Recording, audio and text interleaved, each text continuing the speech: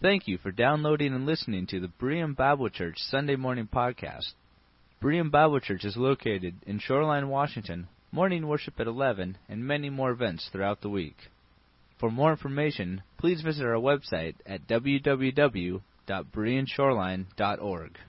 The song we sang together with the phrase Hosanna, that you may, of course, recognize Hoshana, that's from where we really see that in the New Testament, is on Palm Sunday, where the children are crying out and the people are crying out, Hosanna to the Lord, which means save now. Save now.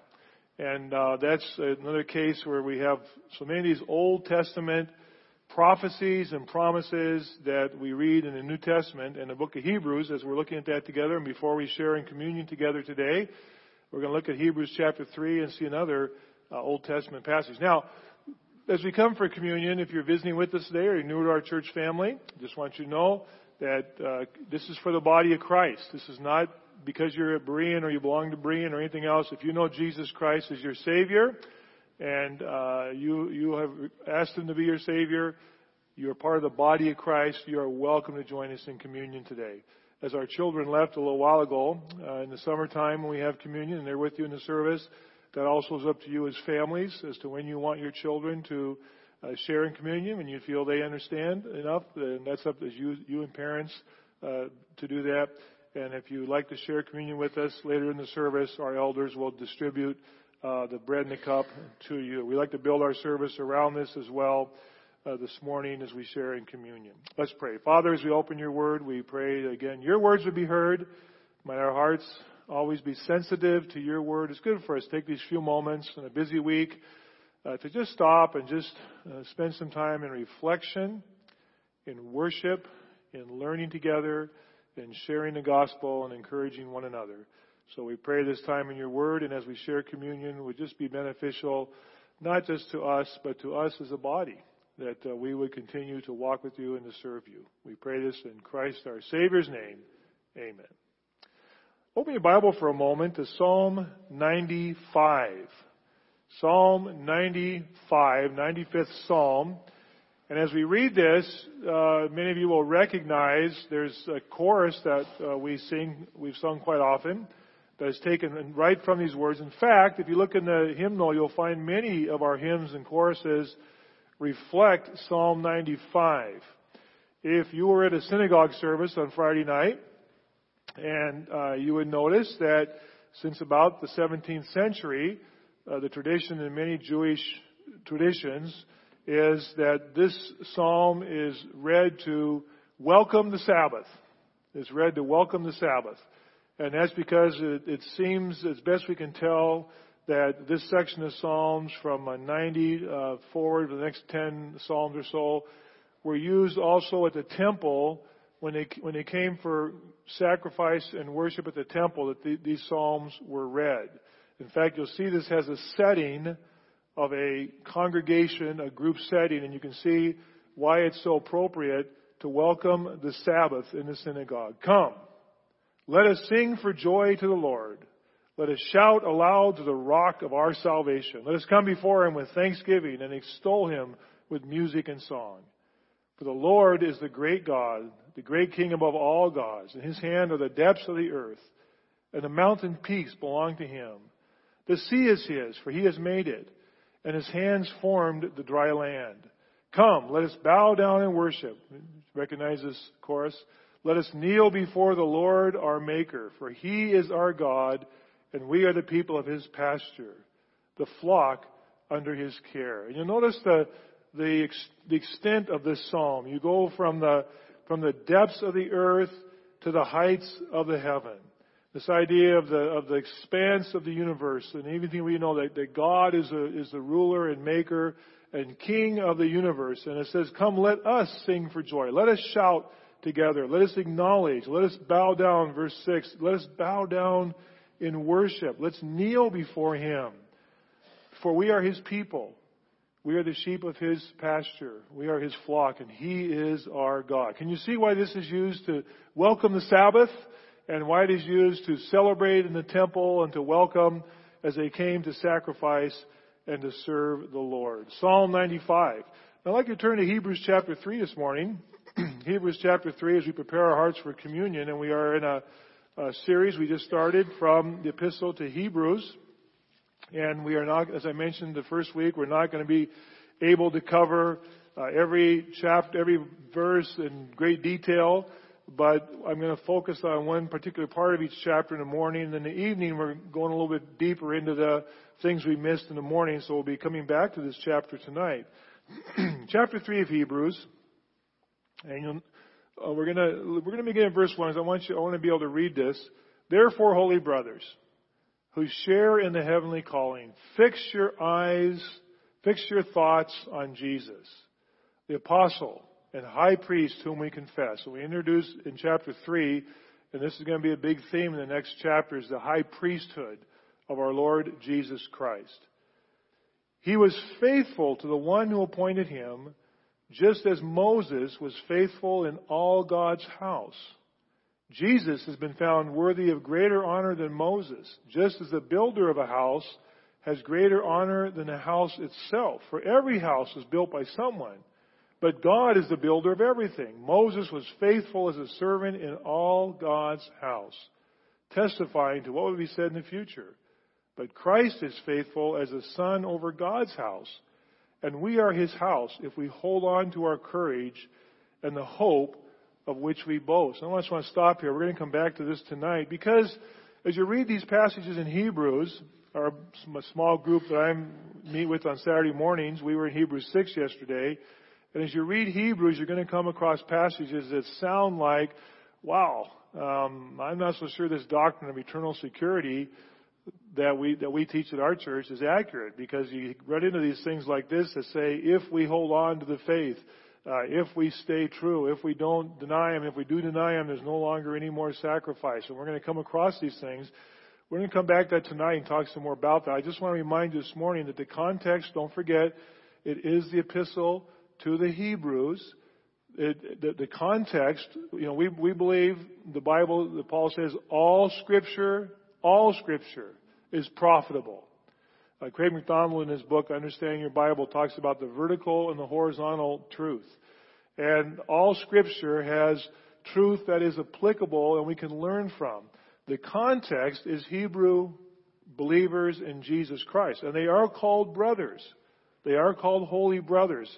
And as you read this, you get the impression, I get the impression, these are people who believe in Christ. We're going to come back to that a little bit more tonight, but just to kind of introduce that for tonight a little bit, you notice that he talks about Moses here. And the reason he does that is, last week we saw this heavy emphasis on angels, right? On angels.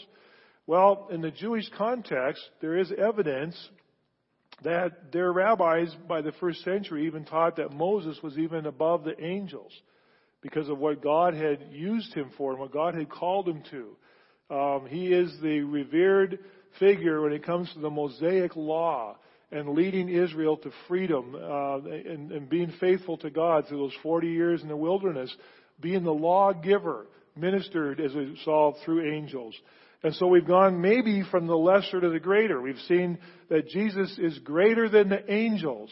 And now in this chapter, although we may not think this way, to the Jewish audience, this idea that Jesus is even greater than Moses is a very big deal. It's very important. So the context here is Moses was faithful in the house, but Jesus is the house builder.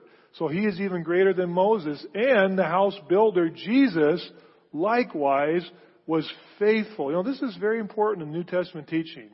That I know from our perspective, it's hard for us to, this discussion, could Jesus have sinned? He was fully God and fully man. This is a big theological discussion. But the Bible makes it very clear that his obedience and his faithfulness was important in his ability to go to the cross as our sacrifice. We know that. The Bible makes that clear. And here it is here. His faithfulness as the Son of God to the calling he had was so important. We're going to come back to this and talk about this a little bit more tonight. But you notice the end of it, verse 6. But Christ is faithful as a son over God's house. And then this transition. And we are his house if we hold on to our courage and the hope of which we boast. These people evidently are being challenged. Their courage is being challenged. There is evidently a pull to go back to something. Given this is a Hebrew epistle to the Jewish believers, what is that they're maybe being pulled back to? Is it to go back to what's comfortable, the Mosaic Law? To go back to maybe a different form of salvation than faith in Jesus Christ? They're being tempted. They need courage. And I want you to notice this. So as the Holy Spirit says, today, if you hear His voice, do not harden your hearts as you did in the rebellion. Now, I want to stop right there before we finish this quote, because this is evidently a very important point, because notice, He repeats it again, which is unusual. You don't usually find the apostles doing this, of using an Old Testament passage and then repeating it over. He just said it.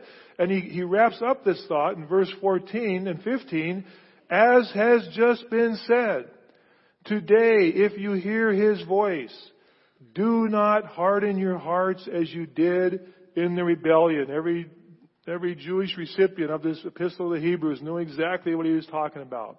It's called the provocation, where they provoked God in the wilderness. Go back up to where we started there in verse 7 and 8. Do not do this. Do not harden your hearts as you did in the rebellion, the provocation, during the time of testing in the desert, where your fathers tested and tried me, and for 40 years they saw what I did. That is why I was angry with that generation. And I said, their hearts are always going astray. They have not known my ways. So I declared on my oath, in my anger, they shall never enter my rest. Again, we're going to come back to this thought tonight, because this idea of rest is connected with the promised land. The Bible never really uses the promised land as a picture of heaven. That does come out in choruses and hymns and so forth. It's the land of rest or security, and it's the destination for the children of Israel, this promised land that they're going to. This provocation in the desert was so bad that they threatened Moses' life. They rebelled against Moses. And if you remember the story, when Moses went up to Mount Sinai, and Joshua was there with him, and Joshua says, I hear the sound of war down below on the base of the mountain. And Moses says, no, that's not the sound of war. They are rebelling against God.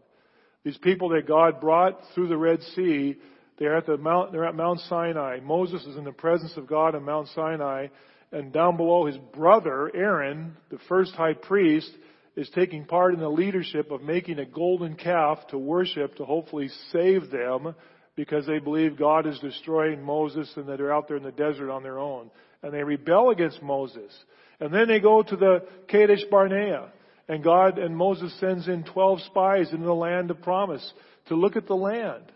And they come back and report. Two of them say, we can do this. We brought back the grapes. We can do this. God is with us. 10 of them says, no, we can't do this. Moses, why did you bring us out here to die in the wilderness? And they provoke God, because they rebel once again against God, and they threaten Moses' life. And the rebellion is so strong. God at times it says, Moses, stand back from these people. I'm going to destroy them. I'm going to destroy them, and I'm going to start all over again with you. And Moses says, don't do that, God. He pleads with God for his people. Don't do that. Because then the nations will say, you couldn't do it. And you're no different than the other gods. It's the provocation. Now, here's the interesting thing. You may have noticed this. Keep something here in Hebrews 11 and go back to Psalm 95. You go back in your Bible where we started. This Psalm 95 that welcomes the Sabbath in the synagogue services even today. This Psalm 95 that was part of the celebration in the temple. This Psalm 95 that speaks of the joy of worship, of singing before God, of bowing down. Notice, come, let us sing for the joy to the Lord. Shout! And you get the impression, some believe as this psalm was read, that the shouting and the singing and the noise got louder and louder. Very joyous. It's a celebration of God's goodness. It's like we do this morning as we worship. We are lifting up the name of God, lifting up the name of the Lord Jesus Christ. Save now, Hosanna. He's great. Bow down and worship. And it's in this psalm of welcoming the Sabbath and worship, that we have the quote that we find in Hebrews chapter 3 that's used twice. All of a sudden, there's a transition. And the transition is at the end of verse 7. Today, if you hear His voice. This psalm has become a constant reminder. It was in the temple. They worshiped. They came to the temple in Jesus' day. When Jesus was there in the temple, He heard this psalm sung. Today, if you hear His voice, do not harden your hearts as you did at Meribah, as you did that day at Massah in the desert, where your fathers tested me and tried me. Though they had seen what I did, for 40 years I was angry with that generation. I said, they are people whose hearts go astray. They have not known my ways. So I declared on my oath, in my anger, God says, they shall never enter my rest. This is the second half of Psalm 95. The first half is an invitation to come and worship, to sing, to rejoice, to acknowledge, as we have done this morning, who God is and what He has done for us. The second half of the psalm is a prophetic warning and a constant reminder. And this morning, I guess the word that, as I look at this psalm, the word that comes to my mind as I read this and read through it several times, in Hebrews chapter 3, so as the Holy Spirit says, the Holy Spirit is the author of the words of Scripture. Today, if you hear His voice, do not harden your hearts. And that is so important that He says it again in verse 14. Today, if you hear His voice, do not harden your hearts. And, I want us to, there's a lot here we could go into more, and we'll do so tonight. As we come to communion today, what is some of the horizontal truth this passage has for people who know Christ? I think Hebrews was written for the most part, to these Jewish believers who had accepted Christ as Savior. It does have implications for the people as a group as well. He talks out by saying, holy brothers. He talks about the brothers. He talks about the family of God. And he reminds them, don't go back. Don't harden your hearts. When you see what God has done for you, when you gather together and sing about His goodness and His love and His compassion and kindness, when you read the story of your salvation and are reminded of it, don't let your heart be hardened. There is an urgency. There is an urgency in this epistle to the Hebrews. This is something that today, I'll just speak for myself. It's awfully easy to lose that urgency of the Word of God. It's awful easy to get so complacent, so used to it. It's so easy to just get used to what we hear and what we know and how good God is and what God's done for us. And then something happens in our life and it wakes us up and we realize how much God is involved in our lives and how every second is in His hand. And then we go back to our complacency. I mentioned yesterday at the service for Anna Bloomquist, 102 years old, there at Washelli, and I mentioned how, I have opportunity to drive up and down Aurora several times a week. And I was thinking as I was there, I went to the graveside and I went over to my mom's grave, and I have family there, and I was all sorts of friends from Berean we've buried there. And you look out and there's Aurora. Traffic just coming and going. And I think, how many times have I just come and gone in Aurora, going here, going there, doing this, thinking about that, listening to that song, things in my mind, and just coming and going. And to be kind of forced to stop and think about the reality of life. And the fact that I am mortal.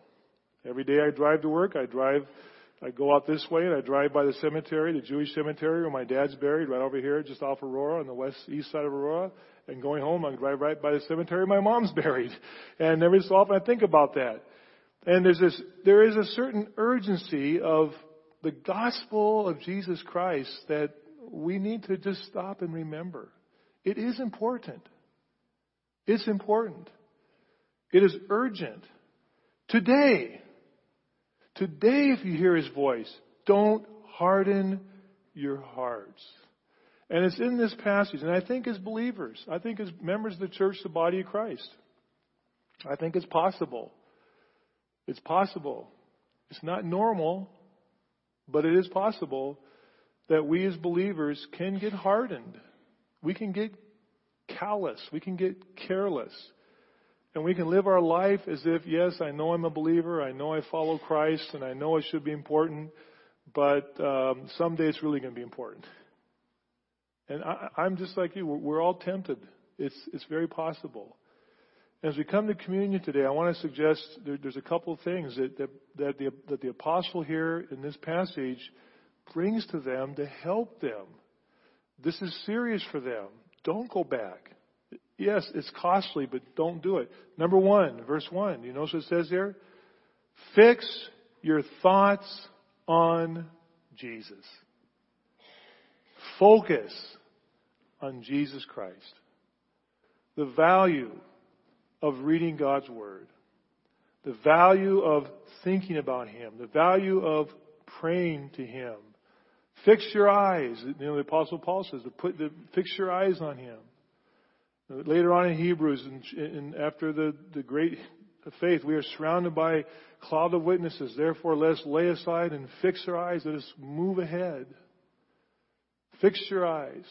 Fix your thoughts on Jesus. The first thing to help us in this warning is, please, yes, come and worship. Come and celebrate. Come acknowledge God's goodness to you. But be careful. Fix your eyes, fix your thought, fix your mind on Jesus. You know, the Apostle Paul, I'll just turn back a few pages, but the Apostle Paul says something very similar to Timothy. In 1 Timothy chapter 6, he comes to the end of it. Paul says this, but you, man of God, flee from all this. Timothy, who's saved, I believe eternally secure, but Paul says this, pursue righteousness, godliness, faith, love, endurance, gentleness. Fight the good fight of the faith. There's an urgency. Take hold of the eternal life to which you have been called when you made your good confession in the presence of many witnesses, in the sight of God, who gives life to everything, and of Christ Jesus, who while testifying before Pontius Pilate made the good confession, I charge you, keep this command without spot or blame until the appearing of our Lord Jesus Christ. I command you. I urge you. I implore you. Timothy, I'm counting on you.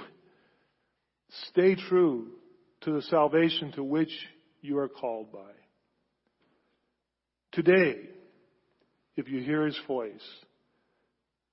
fix your thoughts on Jesus. And the second thing, as we come to communion this morning, I want you to notice the second thing to help us do that. To help you and to help me. To help our children that just left this place. To go into their rooms to continue to study and worship. Look at the second thing he says. As you come toward the end of this chapter, but look at verse 12. See to it, brothers. None of you has a sinful, unbelief. He calls them brothers. We can say, obviously, brothers and sisters, fellow believers, I think. Make sure none of you have unbelieving hearts that turn away from the living God. But you encourage one another daily, the urgency, as long as it is called today, so none of you may be hardened by sin's deceitfulness. Encourage one another today while it's still called today, so that we don't slip away into our lifestyle where it isn't important to us. And you know, the value of coming together, I think Madeline talked about coming together and sharing communion together as a body of Christ. This is important that we are here together today. You don't have to be here. I understand that. We're not legalistic. It's not going to affect your salvation. And you're not saved by being here and not being here. But the fact of the matter is, God's people have gathered the first day of the week since the Lord rose from the dead. They gather all over the world today. They have for millennium, and they will continue until He comes back. We need each other. You know, you need to be encouraged. I need to be encouraged. I need to encourage you. You need to encourage me. We need to encourage one another. I've mentioned your presence here today is an encouragement to others. Because Satan would challenge us. Satan would try to deceive us into thinking that it doesn't really matter how we live. It's okay, we're saved. And the apostle here says, today if you hear his voice, today, respond. Encourage one, help each other. Fix your thoughts on Jesus. Encourage one another to fix our thoughts as a body and as individuals. It is important to be together. It's important to share this time together. And we're going to share the bread and the cup together today. And as we do so, and the elders come forward, we're going to share communion at this time. I invite you to come forward, elders, so we can share. As we do so this morning, I do want you to focus. I know there's a lot of things our minds could be on today, but for the next few moments, I would like you to focus on the fact that this bread represents the body of our Lord Jesus Christ that was given for us. The cup represents His blood.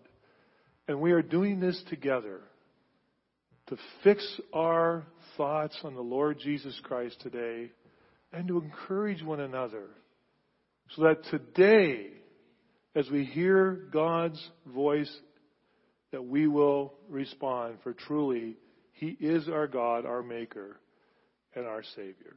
Apostle Paul reminds us in the night our Lord was betrayed, He took a loaf of bread and He had His disciples divide it up. They broke it. He blessed it. And He said, "This is my body which is given for you." It reminded them that the parts were part of a whole, and they belonged to Him. The song that we just listened to remind us that today is a day. As we take this bread together, I just want to stop and just encourage you that today is today. You don't have yesterday. You may not have tomorrow. That we do have today. And if you're here today and you know Jesus Christ as your Savior, and the Apostle Paul does tell us in Corinthians to examine ourselves, to look inside, to consider.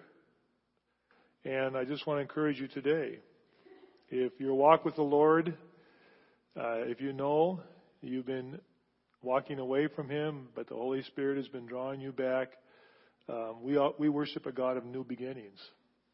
Today is today. And today is a good day for you to commit your life to Christ, to acknowledge how much God loves you. If you hear His voice today, don't harden your heart. Respond. He who dwells in the shelter of the Most High will rest in the shadow of the Almighty. I will say of the Lord, He is my refuge and my fortress, my God, in whom I trust. We trust in the Lord Jesus Christ. Let's eat the bread together as an affirmation of our faith in Him.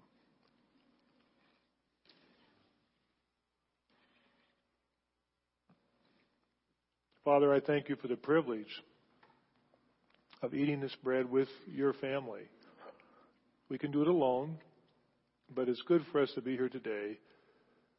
While it is today, to just encourage one another, to be reminded to pray for each other, to pray for our children, to pray for our friends, to pray for those we've met today, to be available to help, to encourage, to strengthen, to hear Your voice, and understand some of the urgency of the gospel of Jesus Christ and the life that we have been called to live as we live for You. In Christ's name we pray. The truth of that song is one that we have espoused and we believe, and nothing but the blood of Jesus. If there was any other way, He wouldn't have had to die. If the Mosaic Law could have done it, but He makes it clear the blood of bulls and goats cannot take away sin. At some point, the sacrifice had to be made, the only sacrifice. Today is the day. You hear His voice. If the Holy Spirit is speaking to you, today is a new day. Today is the day. And friend, if you happen to be here today, I know most of you, but if you're here today and you don't know Jesus Christ as your Savior, today is the day. The message is simple. You are a sinner. I don't need to tell you that. You don't need to tell me that. You cannot save yourself. God's standard is holy and just because He is holy and just. And Jesus Christ, fully God, fully man, therefore the perfect, holy, human, divine sacrifice, shed His blood on the cross of Calvary so you could hear His voice. And you can receive salvation, not by being here, not by doing something, not by pleasing us or anybody else, but by saying yes to God. And receive Christ as your Savior. Today, if you hear His voice, listen to it. Respond. I have never yet met anybody who's regretted asking Christ to be their Savior. Let's drink the cup together as a reminder that on that night, His body was pierced and His blood flowed, because nothing but the blood could wash away my sin and yours. Let's drink together, and please hold it for a moment of silent prayer afterward.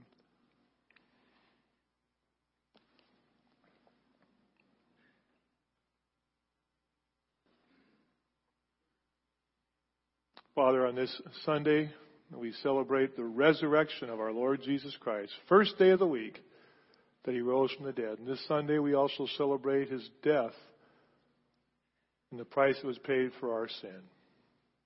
And Father, we hear your voice today because we've listened to your Bible, your scriptures. We've listened to songs that brothers and sisters have written to express the truth of your Bible, your scriptures. We pray as we encourage one another, we pray for one another, and we help each other, rejoice together, that today, while it is still called today, that we'll respond to your voice and live our lives in a manner worthy of the gospel of Jesus Christ. Amen. Hallelujah. Hallelujah. Thank you for coming today and being part of our service and encouraging one another. If the Seahawks win today, we'll get to see Gary's sweater one more week. If they lose, well, pitchers report for duty in 2 weeks. And next October, maybe Rachel can find us a bizarre Mariner sweater that we can look at too, right? I'm sure she can do it. You are dismissed. God bless you. Walk with the Lord this week.